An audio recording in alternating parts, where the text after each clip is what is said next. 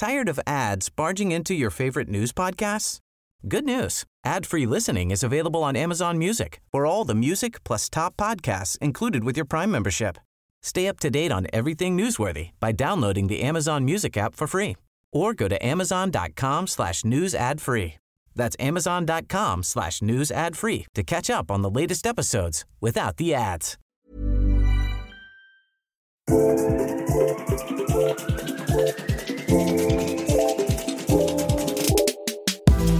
It's a cold one around the hot plate of public affairs this week as we take the temperature and feel the chill in China's relationships in the region. And is Donald Trump right that China is a threat to the world, or should we believe Donald Trump, who thinks that Xi Jinping is a great leader? And we ring the changes as Greta Thunberg proves that all is not hunky-dory and these children that you spit on as they try to change their world are immune to the consultations of the world's thin white gammons.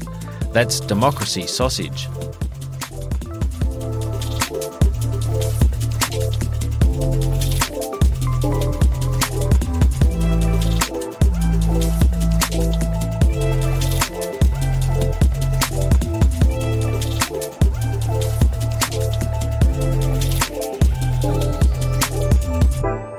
Hi there, I'm Mark Kenny from the ANU's Australian Studies Institute, and thanks for giving us your time again on Democracy Sausage, the podcast that joins together the gristle of politics on one side of Lake Burley Griffin with the nourishing meat of expert analysis from the Australian National University, sitting opposite the lake, of course. Joining us today is Dr. Graham Smith from the Coral Bell School of Asia-Pacific Affairs and co-host of Little Red podcast. An expert on that region and therefore on the proxy war, I guess you could call it, for prime influence being waged in the Pacific between Canberra and Beijing. Graham, great to have you here in the intimate studio here at the Crawford School. Good to be back. And it's a warm welcome also to Lyndall Curtis, a former colleague of mine up in the press gallery, a long-time stalwart of Canberra journalism. Lyndall, great to have you here. It's lovely to be here, Mark. Now, today I'd like to talk a bit about, well, there's obviously a lot going on in the US, a lot going on in the UK and everywhere else, I guess. But today I'd like to talk about particularly Australia-China relations and by extension the relationship that's under some tension at the moment. Graham, here at the Sausage, of course, we're fierce advocates of freshness. Of course, you know, we don't go for this frozen stuff. But we hear that the relationship is in the deep freeze. Is that really the case, that the Australia-Chinese relationship or China relationship is in the deep freeze? Yeah, that's not too terribly far off the mark. The one consolation for Australia is we're not the only nation that's in the deep freeze. It's getting quite crowded in the freezer. So we're joined by the United States, we're joined by Canada, and I think Germany is on the way to joining us there as well. They've long been well and truly in the fresh, crisper compartment of the fridge, but Germany is starting to realize that China's strategy is very much targeting them as well as Japan and Korea to sort of substitute, basically German technology, German exports with Chinese technology and Chinese exports. So the deep freeze is getting pretty crowded. So we have company at least. Now, is this sort of, Lyndall, do you think just kind of to be expected? I mean, China's an emerging economy. It's an emerging superpower. It's massive. It's only getting stronger, both strategically and economically. Is it inevitable that it's going to be sort of have its elbows out, flexing its muscles, and that those powers that by definition are sort of having to cede some space to it are going to see there's going to be tension in the relationship? I think it is inevitable that when a power starts flexing its muscles, there are some countries who are going to flex back, and that will inevitably lead to some tension. I think the thing I've been fascinated about with China, and we've been talking about it for a long time, and nobody's got an answer to the question, is particularly for Australia and probably the same for countries like Germany, is your old strategic partner, the United States, and your new economic partner, China. How do we live with both of them?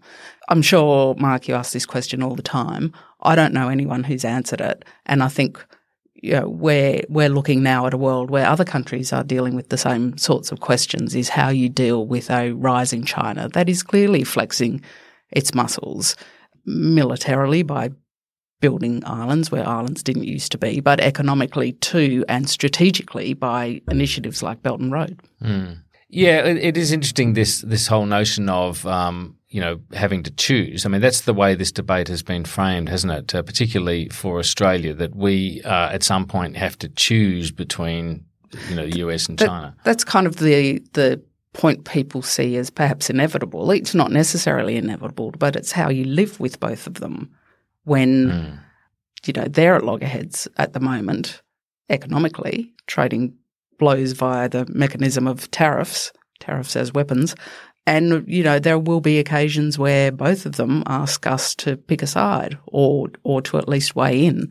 Scott Morrison found that in his recent visit to the US, that you're sitting next to Donald Trump and he's going to ask for your support or expect it. And what you say may make him happy, but it's not going to make China happy. Well, I mean, that's a good point, Graham, isn't it? If this idea that we have to choose is reality, I mean, isn't it the fact that we pretty much did choose last week? That is, the Prime Minister made it very clear where he stands in the trade war. And he did so, I would argue, quite provocatively from US soil, whilst often standing next to Donald Trump. I mean, there's a very there's a full-blown trade war going on, it seems, and Australia has declared its position. Yeah, and it's an amazing shift from just a couple of weeks ago when the Prime Minister was basically reciting Beijing's talking points on the racism around Gladys Liu. I mean, he was actually being praised by the Global Times of all newspapers for pointing out Australian racism. But a mere 2 weeks later, he's gone from the top of the pops to because the Global Times doesn't cheer for Western leaders very often, but they're certainly not cheering for him right now. And I don't know, and I honestly don't know the answer to this question. How do you choose? And it's sort of been framed a little way with the discourse around Hugh White, the idea that we have to choose. But look, I don't think there's a need to do so, and it's just a very, very tricky balancing act that every Australian Prime Minister will have to manage. It's a wild ride, isn't it? Yeah. It is a wild ride, but I mean, I'm a bit sceptical about it as a proposition because I'm not entirely sure what it means, and I haven't really seen it sort of quantified or codified. What is the actual choice? Because if the choice is to go with one side or the other, that's probably not going to happen, at least not in an absolute sense. We have a great strategic partner, a strategic ally in the United States over a long period of time. The Prime Minister was talking about embarking on a new century, another 100 years of mateship, as he called it. I noted that some newspaper in China described Australia's position as embarking on 100 years of solitude, which was pretty much gives the truth to their response, I guess. But effectively, we have China as our largest trading partner and the US as our strategic ally. And also, let's not forget, the greatest source of direct foreign investment in Australia is still American. So I don't know, is a choice I think – what does it even mean? I think I prefer to frame it as how do we live with them, They're our besties. How do we live with both of them at once? When even if you look at what are Australia's core values, it pulls you in both directions. If you look at Australia's commitment to international open trade, at the moment you'd say that's not what Donald Trump's doing, and Australia's always been encouraging of China to play by the rules, come to the party on international trade, but play by the rules. They don't always do that. So what do? You have to live by your values as a country, and that means that there will be times where we're in trouble with either of those countries, sometimes both of them at once. Yeah, so it's almost like we can mediate that relationship. We can take what we need from either side, but then the question is, can they live with each other? And it's a really fascinating dilemma. I mean, even Trump's trade war is slightly schizophrenic because on the one hand, he's arguing for American companies to, withdraw their production lines, come back to America or at least to another country. And at the same time, he's arguing we want more access to your markets. Mm-hmm. So on the one hand, he's talking about decoupling. And on the other hand, he's talking about concessions that will enmesh the two economies even more tightly together. And that's where this Cold War rhetoric kind of falls down. The Soviet Union and the US existed pretty well in separate spheres. These are not separate spheres. They're entirely dependent on each other. As, Australia and China are entirely dependent on each other. We have raw materials. They need raw materials. That fact is not going to change anytime soon. And Trump's rhetoric has that dualist quality as well, because while Morrison was there, he described, the president described China as a threat to the world, but he also regularly talks of Xi Jinping as being a great man, a great leader.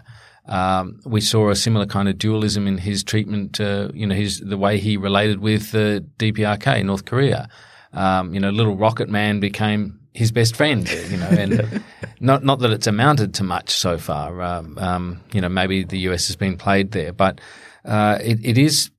I guess it's a reminder that one needs to be very careful in dealing with this president, because his language is not even internally consistent, and he changes his mind. He's very instinctive rather than procedural and informed by evidence. And the fascinating question at the moment is just that one. How do you deal with this president when there's going to be a new president, whether it's next year or in 4 more years' time, who may get back to more normal sort of relations and play look at the world stage through the eyes that most other countries look at the world stage through.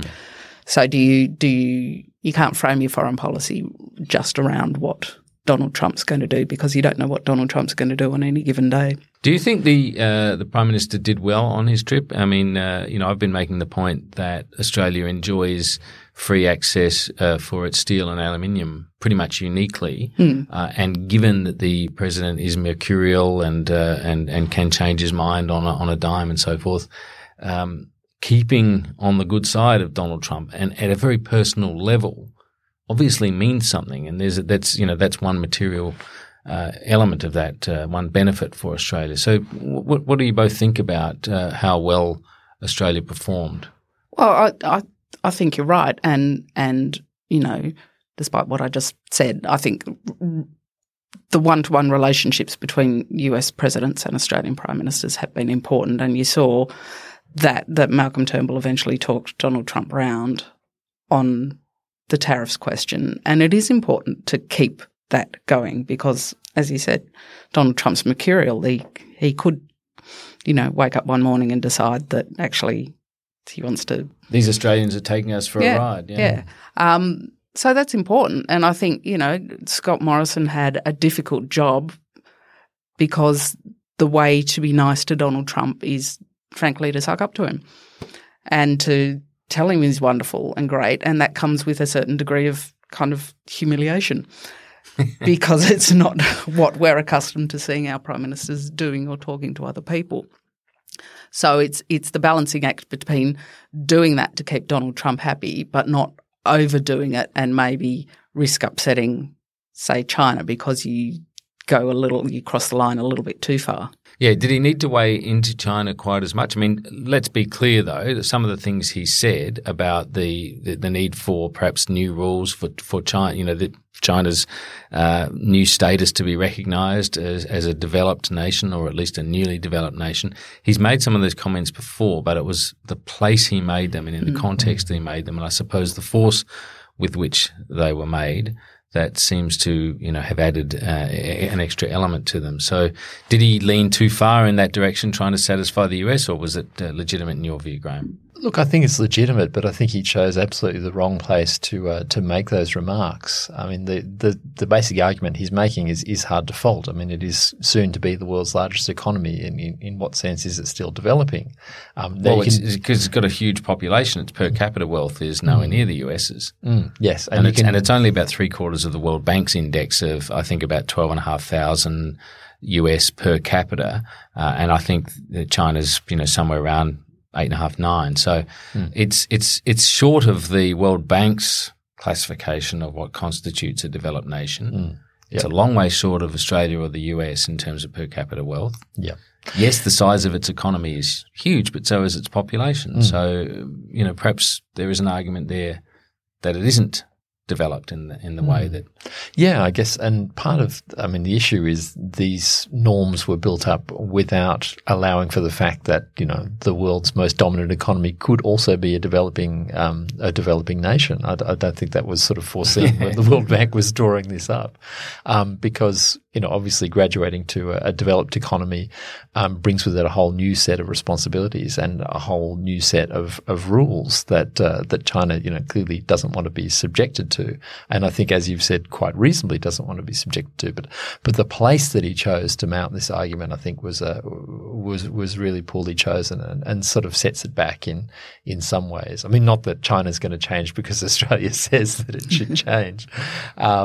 And getting back to the point about the relationship, I think that's been one of the strengths of Joe Hockey, oddly enough, as an ambassador, is that he does seem to have developed this very strong personal relationship with Donald Trump. That's true. I mean, Hockey was someone that I think Trump said Joe who at one stage early on, and at least didn't really know him, but he does seem to have established quite a personal rapport, golf course diplomacy or whatever it's called. And that's what you have to play. I mean, this is how this president works, not just for foreign leaders, but even for his own officials, because he could wake up and just decide you're fired, you're gone. So as he's done to about 3 national security advisors and endless other officials in his administration. Yeah. But the good thing is you hear about it on Twitter after everybody else knows. Yeah. Going back to the point about developing and developed economies, do we need a new rung on the ladder? In between. Quite developed economies. Yeah. Or, Well, not yet developed, but terribly influential economies. Yes. Yeah, that's right. Reluctantly developed. The China rung. Yeah. I just wonder whether the whole debate, though, is kind of a bit silly in the sense that it's occurring in the public sphere. Surely this is a matter more for diplomacy, for quiet diplomacy. Also, I mean, obviously one of the things it involves Donald Trump and he doesn't do quiet. No, but we actually gave Trump this particular script, I think. I think you'll find that it was the president following Australia a bit on this. And I'm just wondering whether there wasn't a better way to go, given that one of the things that China clearly craves as the re-emergent power that it is, because that's how it sort of tends to view this, is it craves respect. It craves recognition as the dominant power that it is. And perhaps it was within that rubric that the debate about its status ought to have been framed. And with some sort of time frame, some sort of adjustment time frame. Like not just right now you need to accept that you're a developed nation and suddenly start complying with all these things. It would be good if you did, but there are ways you bring in diplomacy, there are ways you bring other powers along. And maybe with an explicit recognition of how far they've come. Yes. That has been talked about in Australia, what they've done to lift many, many people out of poverty. Richard Marles said 850 million, I think, which is Labor's deputy leader who's just come back from there. 850 million people lifted out of poverty. I'm not entirely sure it's quite that. It depends how you count them and how you gauge what constitutes poverty and non-poverty or affluence. But nonetheless, it is agreed that hundreds of millions of people have been lifted by Chinese economic development. And that's quite a significant achievement. In human history, it's a significant achievement. But whether it constitutes a developed nation, I guess, or a developed economy, I guess it's just going to be an ongoing discussion. The other point I want to make here, just before we go to a break, tease you out on, is this idea of the sort of tension between Australia and China. And that is, isn't it kind of inevitable that there will be tension anyway? I mean, essentially we're talking about a liberal democracy having a very strong and multifactorial economic engagement with a country that is, a one-party autocratic state. There are going to be values differences between us, and unless one side is prepared to sort of, change in essence, that's always going to be the case. I think it is, but it's how you manage it. That comes down to the question of how you manage it. It'll be there because you're different sorts of countries, and Australian politicians, although they do it more quietly than the United States does because of our relative size, are always going to be under pressure from home to raise human rights concerns, particularly when Australians. Introducing Wondersuite from Bluehost.com. Website creation is hard. But now with Bluehost, you can answer a few simple questions about your business and get a unique WordPress website or store right away. From there, you can customize your design, colors, and content. And Bluehost automatically helps you get found in search engines like Google and Bing. From step-by-step guidance to suggested plugins, Bluehost makes WordPress wonderful for everyone. Go to bluehost.com/wondersuite. Are caught up in the Chinese legal system. Yeah, so as this happens would be at the moment yeah. and happens from time to time. But you know the tensions are going to be there, so you think about how you manage them. Yeah, that's right. I noticed the Australian had a report, a news poll, I think it was, that found that Australians favour the US at about 2-1 over China. That is, that Australians believe our relationship with the US ought to be, take primacy over China by about, I think the numbers were 56% for the US and 25% or something for China. So, well, in a way, I thought, well, that's interesting they've got that on the front page because I find it pretty unsurprising, particularly when you think about what's going on at the moment. You think about the Hong Kong protests, you think about the publicity around that Australian writer, Dr. Young Hung John. You've got obviously the influence of Hollywood. US cultural engagement with Australia is very, very strong. It's hardly surprising, really, that Australians find a greater identity with the US than China. Yeah, but it's also of a piece. There was an earlier poll back in June by the Lowy Institute, even before Hong Kong kicked off, and it showed that our level of trust in China as a power, responsible power, had dropped by 20 points in 1 year, which was extraordinary. So it went from sort of half of Australians trusting China to behave responsibly to under a third in 1 year, which was just astounding for me. What did you put that down to? I think it's to do with the greater media coverage, the debate around Chinese influence in Australia, and it's obviously hitting home with quite a lot of people. And even more surprising, people agreeing with the notion that that China is a threatening power in our region, meaning the Pacific, which surprised me, I've got to say, as someone that looks at these things. But I don't know, it's not that surprising in a way. If there are a lot of stories about Chinese expansion into the South China Sea, tensions with neighbours in the East China Sea on other islands, I mean, territorial expansion is going to create anxieties in other populations. But just the numbers are so striking. Like to have a 20-point shift in 1 year is amazing. And it had been fairly stable at about, 2/3 to a half of the Australian population trusted China to be responsible. And suddenly you're down below a third. It's a massive shift in public opinion. Let's take a break. And when we come back, talk about some things in another part of the world or other parts of the world, particularly in the US and in the UK, where chaos seems to reign sort of unrestrained. Hi, I'm Sharon Bessel. Policy Forum Pod is the podcast for those who want to dig a little deeper into the policy challenges facing Australia and its region.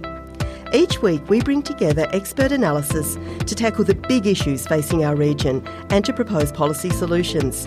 It's insightful, it's positive, and it's always fun. Policy Forum Pod is out every Friday. You can find it on iTunes, Spotify, or wherever you get your pods. Or find us at policyforum.net/podcasts. Welcome back. I'm with Lyndall Curtis and Graham Smith, and let's shift our attention now to the US in particular. And let's start off talking about the issue that had a lot of people talking, a lot more people than perhaps was justified, Greta Thunberg's speech to the UN. What did you make of it, Lyndall? Well, I thought it was a very powerful speech, and I thought the reaction seemed to me like it came from people who'd never dealt with 16-year-old girls, because I've been the proud owner now of 2 16-year-old girls, and I know one thing, and that is you don't argue with them. They are people of very strong opinions, and they're not children anymore. They're young, very young adults, and they do research and they look into things, and they have a whole internet available to them to find things out, and they're, the beneficiaries of a good education system which teaches them how to do this. So the reaction that, she's just a child, you can't listen to her, I find that weird, having children of my own and knowing how much effort they put into things they care about. And And I find it interesting that we rarely hear from them. You know, she has a voice. She's not the only one. There are some other, particularly girls of the same age, making the same case. She's garnered a lot of the attention. And, you know, they're the future. They're the ones that are going to have to clean up the messes that we leave. So why not listen to her? And if that's how she feels, well, take it on board. And it's striking that she, in terms of what she actually said, you can't factually fault any of it. Ecosystems are collapsing. We have seen the Great Barrier Reef bleach in massive, sort of massive levels. I mean, Sir David Attenborough, an old white man, is saying exactly the same things, but no one jumps up and down and goes, "Oh, that's a bit extreme, you old white man. You shouldn't say that." So when these leaders, you know, who are also old white men, get up and kind of mock her in a way, it's an incredibly bad look, because these things she describes are happening. It's just they choose to look elsewhere. Wasn't it a case also of, you know, diversion, of shooting the messenger? You could talk about the fact that she was 16, the fact that she was clearly very passionate. You know, there was you know, an abundance of that in her presentation. It was very striking from that point of view. But that seems to be the things that people have engaged with. That, you know, she was overly passionate. There was talk about her being on the spectrum and that she shouldn't have been, you know, in this environment. Everything but the actual content seemed to be up for discussion. Absolutely. And what's wrong with passion? You know, you can actually do things and move mountains with a bit of passion and policy insight and a bit of force and arguing your point. And B, if she's on the spectrum, so what? I thought we actually were inclusive and realised that everybody's got something to offer and that you don't get put in a box because you have some sort of disability. You're as entitled to your very good opinion as anyone else. Yeah. And as, you know, people used to say, what, you know, we now call autism used to be recognised as genius. Yes. You know, it's only now we sort of have this label to say, oh, hang on, you're on the spectrum, look out. Yeah. But you're quite right, Mark. It's still, you know, taking the messenger, because the message is a very hard one to grapple with for countries like Australia and the United States, who have, for the past 10 years, at least at a national level, not been good at grappling with them. Yeah, so the subtext really was, this is a zealot. This is someone whose balance has been lost on this and who is completely obsessed, and therefore, you know, it devalues the message. That was the idea of it.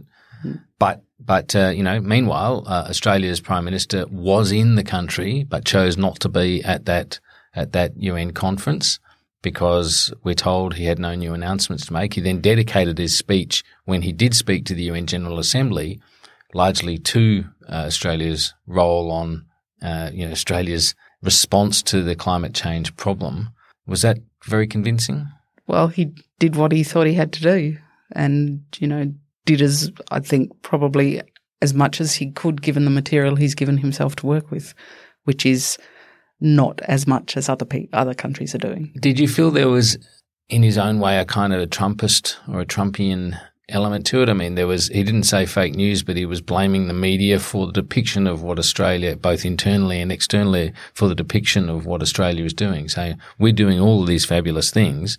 We're holding up our end, and it's not being reported properly. And I don't think he has too much choice. I mean, you know, the reality is they scrapped the carbon tax that was working, and, you know, ever since then, you know, short of this accounting fudge that they've done with credits, you know, our emissions are going up, which is kind of insane in the current global context. So he doesn't have much choice but to throw to sort of the Trumpian tactic. And just before we leave the US, obviously, you know, while the PM's still there, well, virtually as he's leaving anyway, the Democrats finally pull the trigger on this impeachment thing, which is, I guess, goes back to the point we were saying before about Trump being a kind of an explosive individual to be standing near. I mean, the good side of him, you can get a lot out of it. But is he in trouble, do you think, Lyndall, or is this, or are the Democrats going to fall short here and end up with egg on their face? I don't know. I'm faintly obsessed with American and UK politics because it's so much fun to watch craziness happening in other countries instead of in my own for a while. You get the sense that there's something different about this, that the president's attempts to get Ukraine to investigate a person who is a political rival of the president's, because it's so stark, is of a different quality, and the Democrats have something I don't think they could actually have walked away from. They couldn't have said, no, we won't have a look at this, or this doesn't rise to the level of high crimes and misdemeanours, which is the standard for impeachment. So I think they had to do it. I think they've been dragged there for a while. It has problems for them in that it muddies the waters of the billion or so candidates there still are for the Democratic primary. But that's a problem for them to manage. I think from what you hear from the US media, and I watch a bit of Fox News as well just for balance, that or just for entertainment really, that it is different this time round. It's not so easy for the president just to say witch hunt, presidential harassment, all of which he's still saying, and get away with it. Yeah, I saw a piece to camera he did put out on Twitter yesterday overnight where he is talking about, delivering the greatest economy in the world, he's the greatest government in the world, all these sorts of things. And it really did have that sense of a president being under some degree of pressure that perhaps he hasn't been under or hasn't felt under before. And it is striking, isn't it, Graham, that after all of the thousands of broadcast hours, possibly millions of broadcast hours, and column inches spent on the Russia probe, the Robert Mueller investigation, that didn't come to an impeachment, and then at the end of all of that, we suddenly have the trigger being pulled on these impeachment proceedings over this phone call to the Ukrainian leader. Yeah, no, it's fascinating, and I agree with Lyndall. Like the Democrats absolutely didn't want to pull the impeachment trigger until basically they were forced, because they know how it played out under Clinton. That's his numbers actually went up on the Monica Lewinsky thing, because Americans, it seems, decided that even though he may not have been truthful, he clearly wasn't truthful in some of the things that he said, that it was largely a private matter. That seems to have been the conclusion that many of them drew. And his poll numbers actually went up as a result of that. But this is, of an altogether more serious business. We're not talking about, address and things like that. It's literally trying to engage a foreign power to interfere in your own country. I mean, that is pretty high. Which was what the Russia probe was about too, but it just was too complicated and not enough there wasn't the slam dunk there, it seems. This seems fairly straightforward, and if we can rely on the evidence, and that's what these committees will eventually be forming their judgments on, but it probably isn't going to result in actual removal of the president. He'll be impeached by the House and then not by the Senate. But one of the things it will result in is hours and hours of televised inquiry at which the Trump government is put under pressure. And because Trump has now cast the net so wide and, his personal lawyer Giuliani's in, the Attorney General William Barr's in, the Secretary of State Mike Pompeo's going to be hauled before. He's managed to cover everyone in, a faint layer of dirt, that they'll all be called in and there'll be televised inquiries and there'll be watchable TV. So in that way, as I heard someone say, the Democrats can actually gain control of the narrative, wrest control of the narrative from Donald Trump in some senses, which might play into their hands. It's a good point. One of those billions of Democrat candidates, as you referred to it, of course, is at the centre of this, Joe Biden. So it will be interesting to see whether he is damaged by this, even if it is damaging the president, whether Biden's own standing is affected by it. But I think what we've seen throughout all of the travails of this president, including from before he was even elected, is that his supporters are rusted on and unshakable. I mean, he famously said, I could go down 6th Avenue and shoot someone and I'd still be the president. So, I guess he's sort of testing the limits of that with this case. Yes. And in a sense, the Democrats don't need his rusted on supporters. They need their people to turn out, and they need independence. Yeah, that's true. Well, let's go from one eccentric hairdo leader to another one, flick across the Atlantic and talk about Boris Johnson. We of course, we love to do that on this program because Brexit is, as you say, Lyndall, is endlessly fascinating. it's a whole series of tumultuous events and nothing happening all at the same time. The Tory party, the Conservative Party, has been holding its conference over the weekend. Boris Johnson has reaffirmed that he is committed to leaving on the 31st of October, deal or no deal. I mean, what can we say about this? I mean, the Parliament's already passed a law saying that no deal is off the table. Yes. How do these things add up? Well, they don't, which is the fascinating thing about Brexit. Okay, so you've got a referendum, nobody's got a plan for the outcome. You've got a parliament who's constantly knocked back one prime minister who tried to come up with plans to manage it. You've got another prime minister who simultaneously wants a plan and doesn't want a plan, who's been knocked back by Parliament, I think, 3 times on certainly elections and done over by the Supreme Court. Critical votes and a Supreme Court judgment. So he's got many marks on the loser side of the column, not so many on the winner side of the column. You've got Europe now, so European leaders, including Angela Merkel, saying that they're not prepared to grant an extension unless there is some substantial reason, which presumably would be either a commitment to a second referendum or an election that is effectively underway. Which the Parliament has to grant an election, and they haven't yet. So they haven't got whatever the preconditions are. I have no idea. It's like the term bin fire was made for this situation because you don't know what's going to happen, because Boris Johnson is kind of at war with his own Parliament. So what happens if he goes for a no-deal Brexit but the Parliament says he can't have one? That's kind of what strikes me is sort of the pointlessness of it all. Like it's almost we have this battle that no one particularly wanted, led by a man. It's almost like the Shackleton expedition, like going to Antarctica. I will go there, and sure there will be lots of casualties, but it will be heroic and brave, and it will be wonderful. But it's like, well, but someone's already been there. Why are you going 1 year after someone made it to Antarctica? It's insane. So it really has this sort of grand heroism that certain parts of the British establishment were fond of back in the day. It just feels so 19th century, this figure. It does, and it's extraordinary when you think about that. Boris Johnson was so instrumental in tearing down Theresa May, and he made all these, bulletproof promises that he was going to be able to get this done, and yet no one really believes him.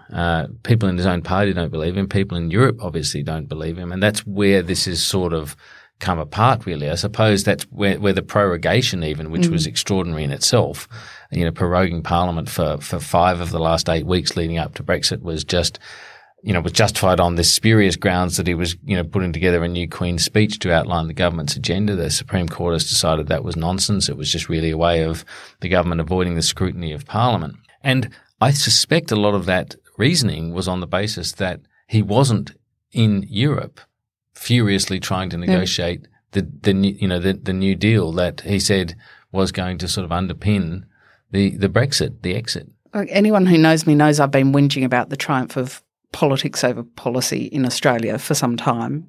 I've been boring people senseless with it. But this is the ultimate triumph of politics over policy, because there is no policy apart from we must leave the European Union.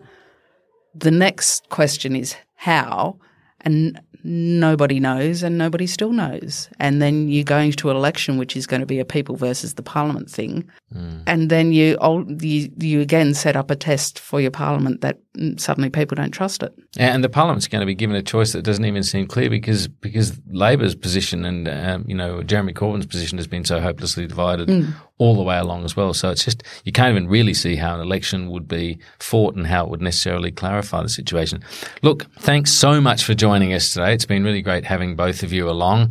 Graham Smith and Lyndall Curtis, terrific to have you along on Democracy Sausage, and we'll look forward to having you back as soon as we can. Thank you, Mark. Thanks, Mark.